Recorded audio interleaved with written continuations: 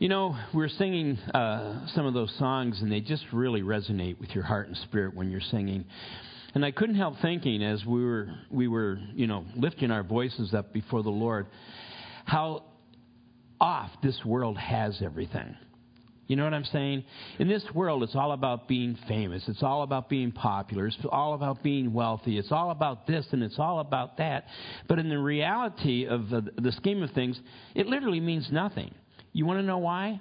Barring the rapture, one day, every single one of us is going to die. I mean, how many of you know your great-great-grandparents? Anybody? One person does. Great.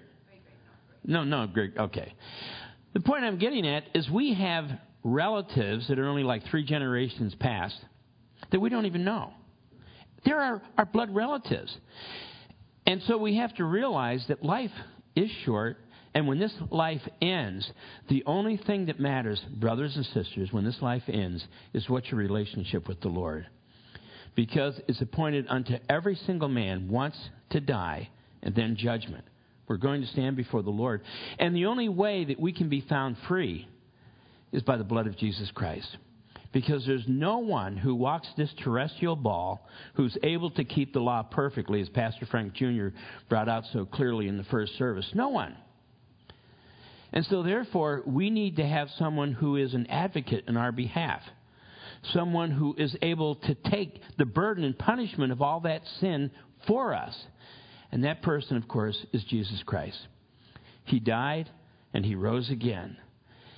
And for that reason, you and I have the absolute assurance when we pass from this life to be with the Lord. And that's why when we study the Word of God, it is so important.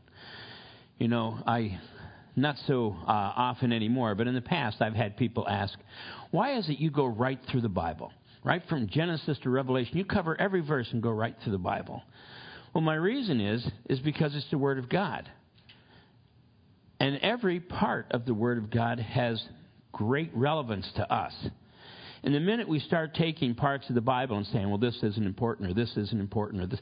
There was actually, it still goes on, but it's not as well-known or as popular as it used to be. But it was called the Jesus Seminar. And what the Jesus Seminar was all about is you had all of these theologians and you had all these, men and women who were great scholars getting together and going through the New Testament and finding out, as they went through the New Testament, what Jesus actually said and what He didn't say. Well, I'll tell you what. That is a misguided movement. It's a misguided... you follow what I'm saying? It means nothing. What does the Word of God say? It says what it says. It means what it means. And so we are in Exodus chapter 32, if you want to turn there, and we'll pray first. Father, we come before you in Jesus' name, and we thank you so much for the power of your Holy Spirit and also your Word of God that is truly a lamp unto our feet and a light to our path. And we ask as we look into this great chapter, the beginning of this great chapter, that you would use it to minister to us, to encourage us, and to direct us. And Lord, as always, I pray that we would leave here just with a fresh filling of your Holy Spirit, with a fresh desire to serve and worship you. And now, Father, come and use me, your servant, to minister to these, your people, that they might receive instruction, not from me, but from your Holy Spirit, I pray in Jesus' name. Amen and amen. You know, we're going to be looking in reality in a moment into relationship in this portion of Scripture. And one of the things I wanted to share with you is the Bible gives very specific instructions between the relationship of a husband and wife. The Bible gives very specific instructions between the relationship of parent and child. The Bible gives very specific instructions of the responsibility of the pastor to the church. The Bible gives very specific instructions of the fellowship we're to have one with another. But let me tell you what the Bible most refers to as we study it is our relationship with Him. If you don't have a right relationship with Him, all these other relationships are meaningless, mean nothing. You follow what I'm saying? Because they all hinge on our love for God. It makes no difference what the Bible says about this relationship or that relationship if we don't have a right relationship with the Lord. Loving Him above all things. Now, we're going to read in this portion about how the children of Israel so quickly rebelled against the Lord. And especially when we think of Aaron. You know, here he is, the older brother of Moses, and he was with Moses right from the beginning, even when they were going before Pharaoh. And God spoke through Aaron on Moses' behalf to Pharaoh. So here we have Aaron, and how quickly he also turned from the Lord and his relationship with his brother Moses.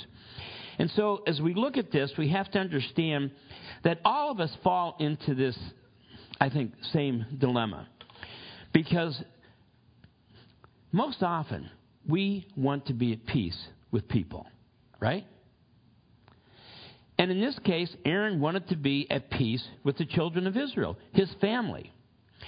And so even though Moses had given very specific instructions, these people had seen marvelous miracles of God in their being brought out of Egypt.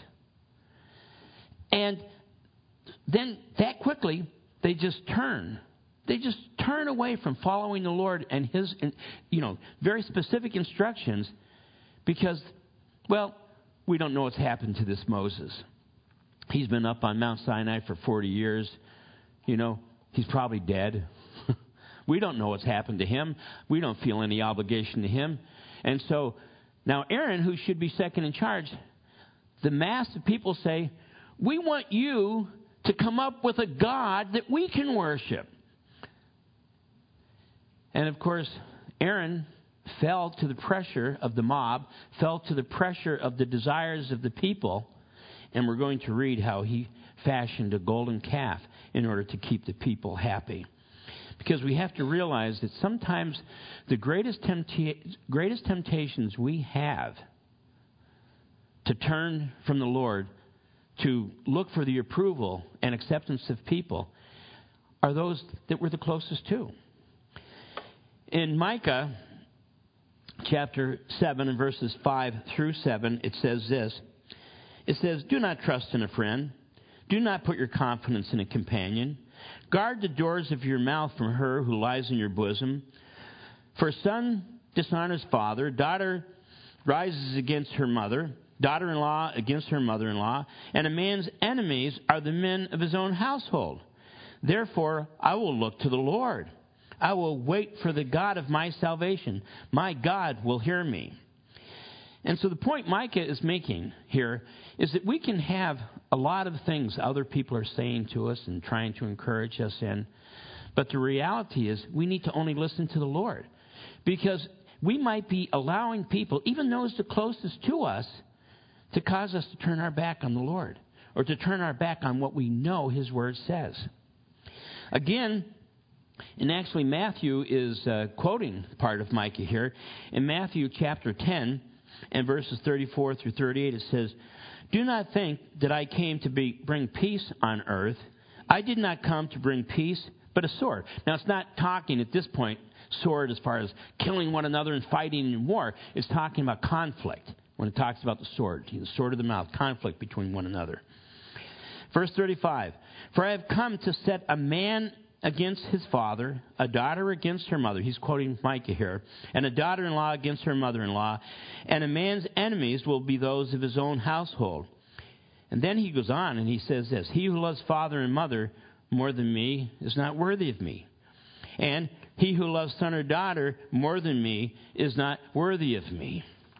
And so the point that's being brought out here is, of course, we're to love one another. Of course, we're to love our family.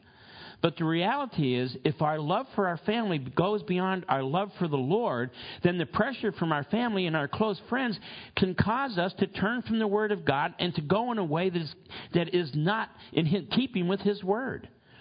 We have to adhere to the Word of God and His love more than trying to please one another. And loving, trusting, and believing loved ones, understand that. Loving and trusting and believing in our loved ones doesn't mean we won't have differences of opinion. We have to understand that.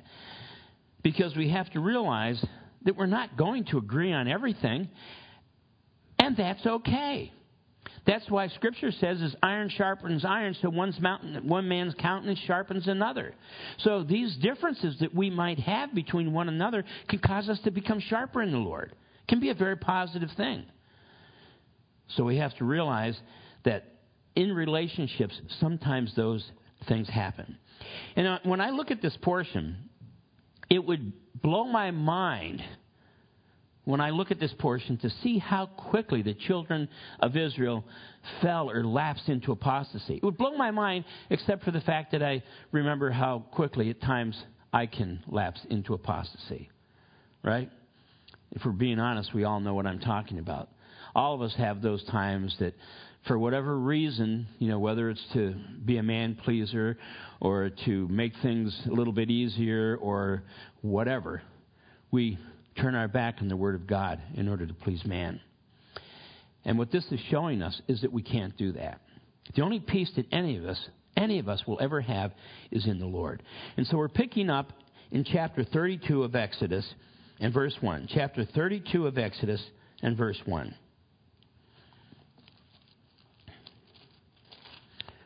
Okay, starting with verse 1, chapter 32.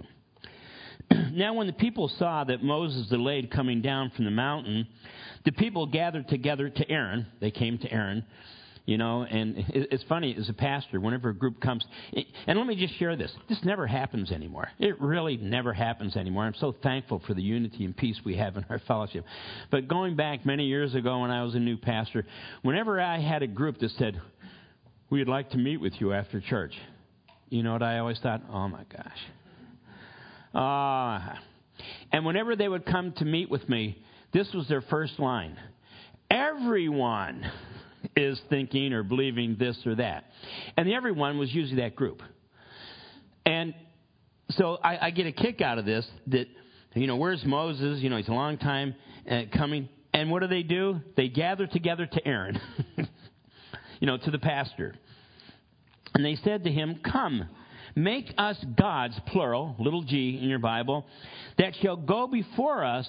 For as for this Moses, the man who brought us up out of the land of Egypt, so they recognize he's the one who brought them out of slavery, we do not know what has become of him. And Aaron said to them, they didn't give any more instructions than what we just read. And Aaron turns right around and take note of this. And there's meaning behind this, and we'll talk about it in a moment. And Aaron said to them, break off the golden earrings which are in the ears of your wives and your sons and your daughters. Notice the mature men didn't have the earrings, and we'll talk about what that means in a moment. And bring them to me. So all the people broke off the golden earrings which were in their ears, and they brought them to Aaron.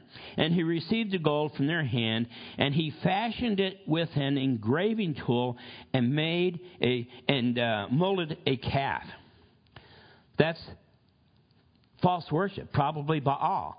But it's false worship. It's the kind of paganism that they came out of Egypt in order to avoid, in order to go away from. So they fell right back into it. Then they said, this is your God, O Israel. Israel, or Israel, what it literally means is belonging to God. So if the children of Israel belong to God, and they're turning right around and saying, this is your God, O Israel. Do you realize how blasphemous that is?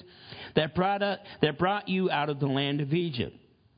So when Aaron saw it, he built an altar before it, and Aaron made a proclamation and said, tomorrow is the feast to the Lord. Then they rose early the next day, offered burnt offerings, and brought peace offerings, and the people sat down to eat and to drink. And the word that is used there refers to alcohol, to eat. And the word also for eat is to gluttonize and to drink alcohol, and rose up to play. Here's the thing. You can't mix facts with fable. Because whenever you mix the truth with a lie, it inevitably becomes a lie. They just don't mix. Truth is pure and solid and complete. You can't mix anything with it. And sometimes, even today, people try to do that. They say, well, this is my faith, but I'm going to mix a little bit of this in, and I'm going to mix a little bit of that in. You can't do it. The purity of God's Word is the only thing that we have as a litmus test concerning the way we should live, concerning the way we should worship, concerning the way we should serve the Lord. It's His Word and His Word alone. Anytime someone's theology or doctrine or advice is contrary to the Word of God, that makes them a liar. And you might say, well, that's harsh terminology. Well, we're Bereans. Where does that come from? Acts 17:11. The Bereans were of more noble character than the Thessalonians, for they received the message, teachings of Paul, with all eagerness. Now listen to this. But daily they examined the Scriptures to see if what Paul was saying was true. So I hope you're all Bereans. Don't just take what I'm saying, well, that's the pastor. I'm just a man. I don't want to be the one who instructs you. I want it to be the Holy Spirit. I want to be the one, according to the Word of God, who presents to you His Word. That's my responsibility, to present to you His Word. And it's the Holy Spirit who's going to work it in you and through you. Okay, verse 7. And the Lord said to Moses, go, get down, for your people whom you brought out of the land of Egypt have corrupted themselves. Now, who brought the people up out of the land of Egypt? The Lord. But the Lord is saying here, Moses, whom you brought up out of the land of Egypt. And when we first read this, it seems a little bit confusing, like Moses has a great argument to bring against God and really is giving God some good advice. But we're going to find a little bit later on when I explain it, that's not the case at all. The Lord is giving Moses an opportunity to recognize that he's simply a servant. So anyway, verse 8, they have turned aside quickly out of the way which I commanded them. They have made themselves a molten calf and worshipped it and sacrificed to it and said, this is your God, O Israel, that brought you out of the land of Egypt. And the Lord said to Moses, I have seen this people, and indeed it is a stiff-necked people. Now therefore, let me alone, the Lord is saying, and my wrath will burn hot against them, and I may consume them, and I will make you a great nation. So, what's going on here? Well, we'll find out in a moment. But the next portion that we get into, I want you to notice how many times the word your and you is used. Now, the word your, is a subjective personal pronoun when it is used in replacement of a name or person.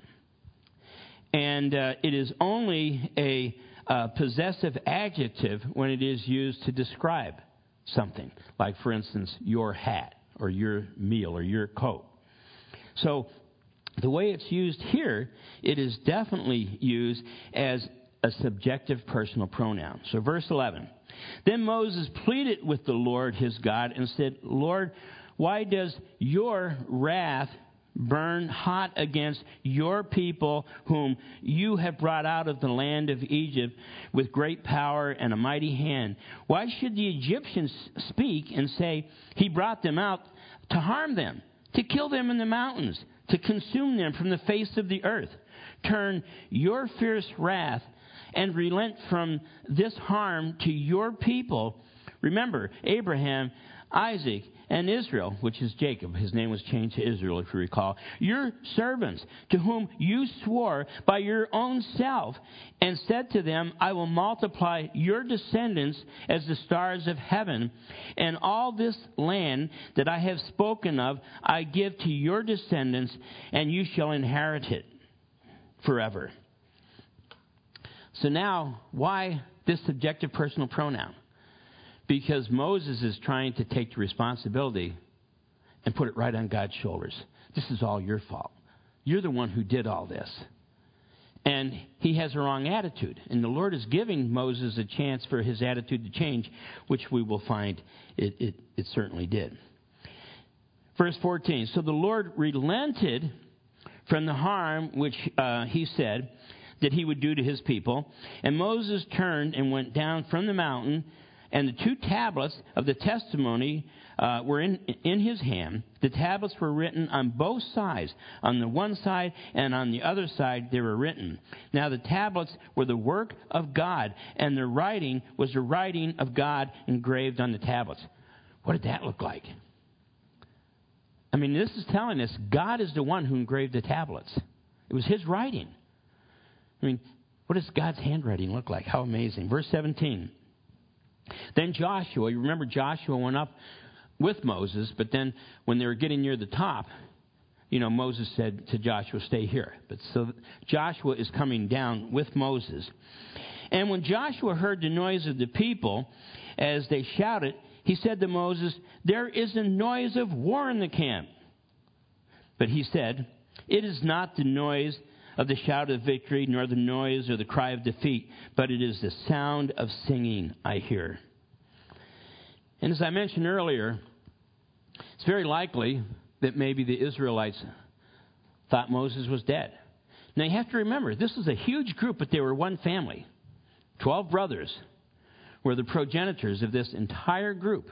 They all were one family. And so they're thinking, well, probably Moses died. And he's the one who's been directing us and telling us how to live and what to do and how God would have us relate to him. But he's gone now, and so why don't we just come up with something that we can identify with, something that will help us, look to God and to have a form of worship. But, of course, the problem is the form of worship they developed was idolatry. And, of course, it wasn't God's will or purpose. And I think of how often have we thought, when we haven't heard from the Lord for a while, well, maybe the Lord wants me to do this, or maybe the Lord wants me to do that. It might not be forming or fashioning a golden calf, but maybe it's like, well, maybe the Lord thinks this or that. Do you know why the Lord is quiet oftentimes when we say, I haven't heard from the Lord? Here's the reason the Lord is quiet. Because you're not listening. Most often.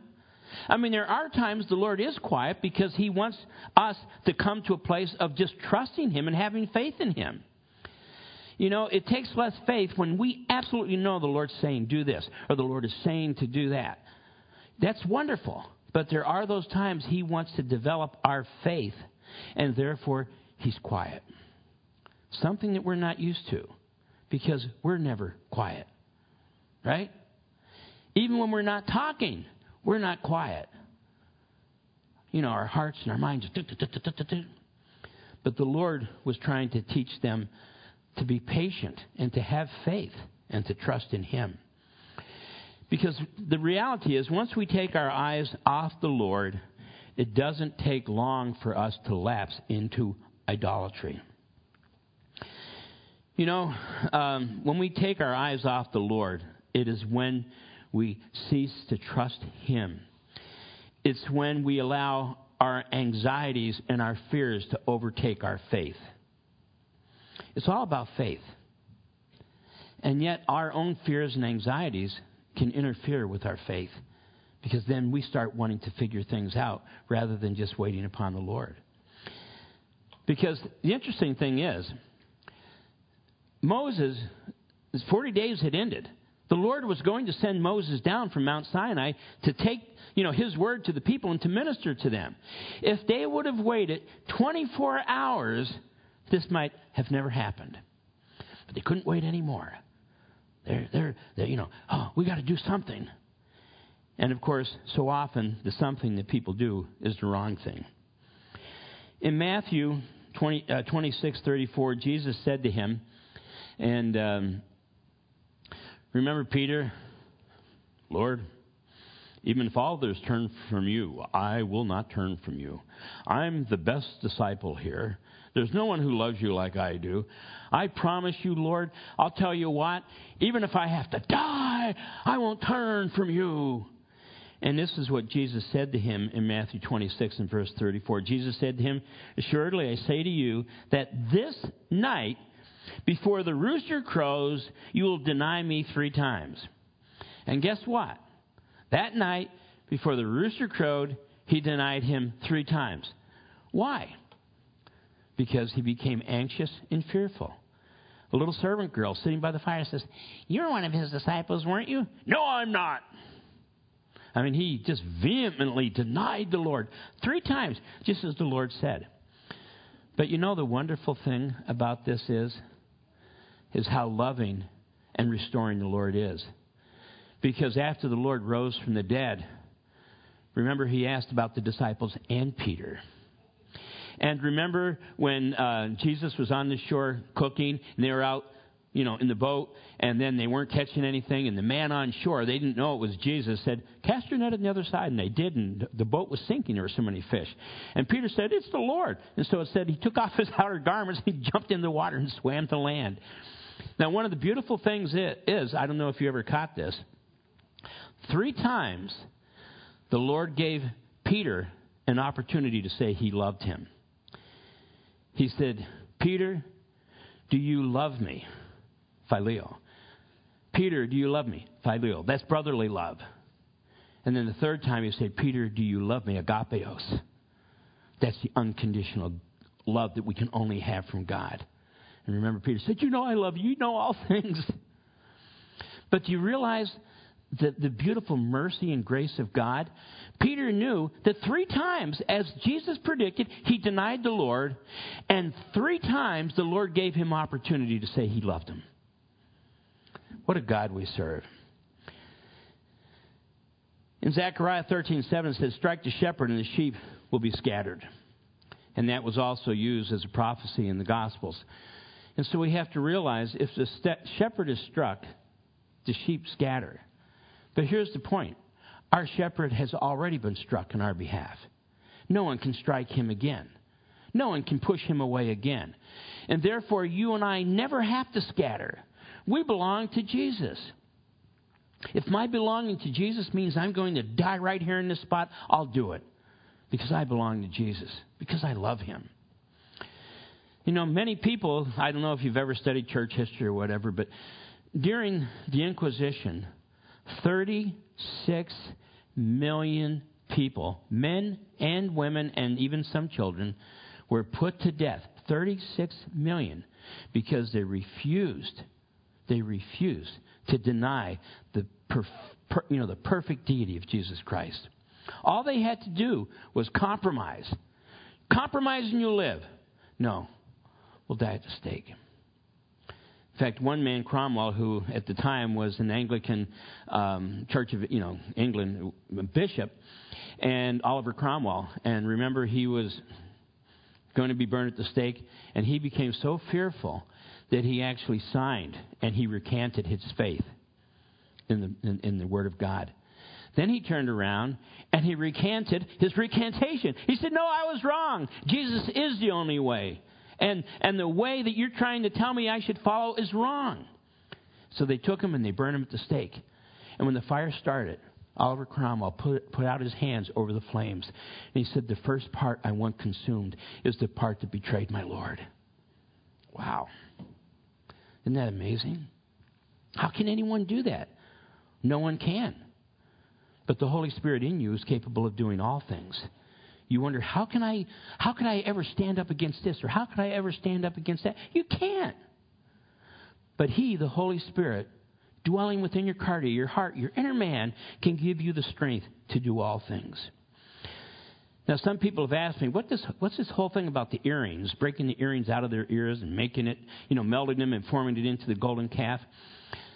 The fact that the children of Israel still put earrings in their wives' and their children's ears and their slaves' ears showed that they were still following pagan practices. That was a pagan practice. That anyone who was in submission to you in your household wore an earring. You didn't. In fact, part of the ceremony of becoming a man and becoming independent was when the earring was taken out of your ear as a man. But women all wore earrings and children wore earrings as a sign of subjection. But it was pagan. It was never of the Word of God. And so therefore, we look at this, and they were using the gold from this pagan practice to build a golden calf for pagan practice. And we have to make sure that we never fall to that. All I want to do is worship Jesus. All I want to do is follow Him. I don't want to allow myself to compromise or to make excuses. In fact, if you take notes, write down Genesis 35, verses 2 through 4. And Jacob goes through this whole thing about the gold earrings and how it's paganism. But I don't ever want to allow any kind of pagan practice to come into my life or to come into my heart. I just want to follow Jesus. And like Pastor Frank Jr. brought out so beautifully this morning, we have to realize it's not about the law, it's about the mercy seat covering the law. Remember, the law was in the Ark of the Covenant and the mercy seat was over it. It's all about grace and mercy. So you have to realize that I'm not here to give you some kind of a legalistic doctrine and to keep my eye on you and to make sure you're doing what you should be doing. My responsibility is simply to present to you the Word of God. Freely you've received. Freely you give. I'm just giving you the Word of God. And you need to allow the Word of God to enter into your heart and allow the Holy Spirit to apply it to your life. Because, let me just give you a silly example, okay? All right. You have someone in here, and the Lord has spoken to them and said, I don't want you watching any TV at all. The Lord really spoke that to them. And they don't watch any TV. And that's great. That's what the Lord spoke to them. But then if they turn around and they say to other believers, if you're watching TV, you're a heathen and going to hell. Now, they have taken a beautiful love relationship between them and the Lord, and they have turned it into a legalistic religious practice. Now, there are obvious things. You know, you look at the Ten Commandments. There's never a time that the Lord relents on that and say, you know what, if you kill someone once in a while, it's okay. You know, the Lord never relents on any of the law that He has clearly laid out in His Word. But there's so many things that we take that are just our own personal understandings or our own personal relationship with the Lord, and we're trying to push that on other people as well. And like Pastor Frank Jr. was talking about the difference between the Sabbath and the Lord's Day. You know, Jesus died and He rose again on the third day of the week. And the Apostle John, he was worshiping the Lord on the third day of the week. That's Sunday. The eighth day, the first day of the week, Sunday. And here's the difference. The Sabbath was legalistic and harsh. And he read it this morning, Pastor Frank read it this morning. You don't keep the Sabbath and you die. But the Lord's Day is God giving a free will offering to His people. Hey, gather together and worship me. And if you can't make it to church some Sunday, we're not going to hunt you down and stone you. If you can't make it to church for this reason or that reason, that's fine. It's between you and the Lord. The worship service is an opportunity for us to gather together to have fellowship with the Lord and with one another. And that's why it says, do not forsake the gathering of yourselves together, as some have grown into the custom of doing, but come together, and all the more as you see that day approaching. It's not talking about some legalistic forced thing. It's saying, do not forsake in the sense that, hey, this is good for you. You know, it'd be like me saying, don't forget, make sure you drink at least 60 ounces of water a day. You know, it's just something that's for your good. And the worship service is, you know, the Lord's Day is just something for your good. It's not some legalistic, requirement that's put on people. Now, it's so amazing to me that these same people that were brought up out of bondage to Egypt, they saw the most amazing miracles God had ever displayed. I mean, you think about all the miracles that were wrought, all the way to the death of the firstborn, unless they put the blood of the lamb on their lintels and doorposts. I mean, all the miracles they saw and how quickly they turned from Him. And one of the things that I find interesting is that physical relationship, alcohol, and revelry, that was what evolved out of their rejection of the Lord. And how often is that also true today? Now, this shows us that God desired to redeem Israel. We have to realize that God was not saying, gee, I don't know what to do here. Hey, Moses, can you give me a hand? And Moses said, well, Lord, if you go down and destroy these people, what are the Egyptians going to think? God doesn't work that way. He knows all things from beginning to end. So what was the whole purpose of this discourse then? The Lord was giving Moses an opportunity to go from being judge to being an intercessor. And that's a lesson we can all learn. We all have to move from being the judge. You should do this. You should do that. You shouldn't do this. You shouldn't do that. To move from being the judge to being the intercessor. And of course, we know that Moses did do that. He interceded on behalf of the people. You know, the Lord wasn't saying, gee, Moses, that's a good point. I never thought of that. You understand what I mean? When Moses is laying all this out, the Lord knew all that. But now he's seen Moses' heart, and he's seen that Moses desires to intercede for the people, which makes him the kind of leader, the kind of pastor, in a sense, the Lord wanted to use in ministering to the children of Israel. And to me, it's such a powerful example of intercessory prayer. Praying in love for those that we love, even when they're being disobedient. You follow what I'm saying? I mean, they're down there getting drunk in all kinds of revelry, doing who knows what. And it wasn't like Moses said, yes, Lord, look at them, smite them. He interceded for them. He interceded for them while they were in the midst of their sin. And it's a wonderful thing to know how much the Lord loves us. The Lord never operates towards us in anger and vengeance. He works towards us in love. If you love me, he said, you obey my commands. He didn't say, you obey my commands or else I'll tell you what, I'm going to smack you down. He just says, hey, this is a chance for you to express your love to me. If you love me, you'll obey my commands. Now, Moses, as I said, was being tested. And the thing we have to realize that it's not like the children of Israel in their disobedience. The Lord didn't do anything in order to help them to remember. We're going to find that they had to drink the bitterness of their own sin. We'll get to that at a later time. But the Lord also gave them complete forgiveness. And the point of that is this. Because we are saved, because we're born-again Christians, because we live under the grace and mercy of God, it doesn't mean that we won't experience consequences for our sin. But we'll experience full forgiveness. We'll experience full restoration. You follow what I'm saying? And that is the point that is being made here. In Numbers 32:23, this is the last verse I'm covering.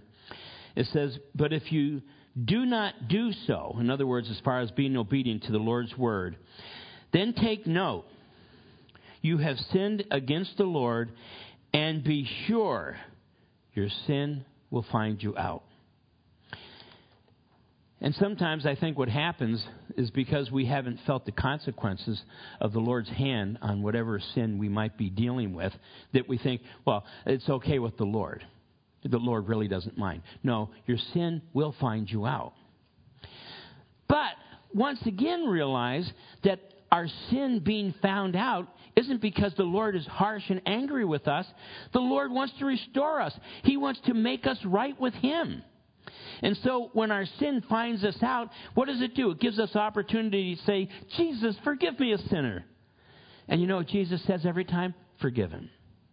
And remembered no more. I've taken your sin from you as far as the east is from the west, and they're remembered no more. That's the God we serve. I'm so thankful for the Old Testament. I'm so thankful for what we read and the instructions that we find. Because I heard this many, many years ago, that the Old Testament is Jesus concealed, and the New Testament is Jesus revealed. But the Old Testament's all about Jesus. I don't know if you know that. Jesus was with God from the beginning. How many times through the Old Testament do we have a theophany? A theophany is a pre-incarnate appearance of Jesus Christ, where Jesus appeared in physical form and spoke to people. But it was before his incarnation, before he came in the flesh. So Jesus is in the Bible from the beginning. And remember what he said after the fall? And God was speaking to Satan. He said, I'll tell you what, I'm going to put enmity between your seed and the woman's seed.